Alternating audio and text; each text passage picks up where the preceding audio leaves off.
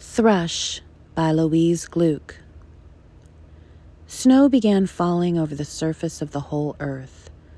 That can't be true, and yet it felt true, falling more and more thickly over everything I could see. The pines turned brittle with ice. This is the place I told you about, where I used to come at night to see the red-winged blackbirds, what we call thrush here, red flicker of the life that disappears. But for me, I think the guilt I feel must mean I haven't lived very well. Someone like me doesn't escape. I think you sleep a while, then you descend into the terror of the next life, except the soul is in some different form, more or less conscious than it was before, more or less covetous. After many lives, maybe something changes.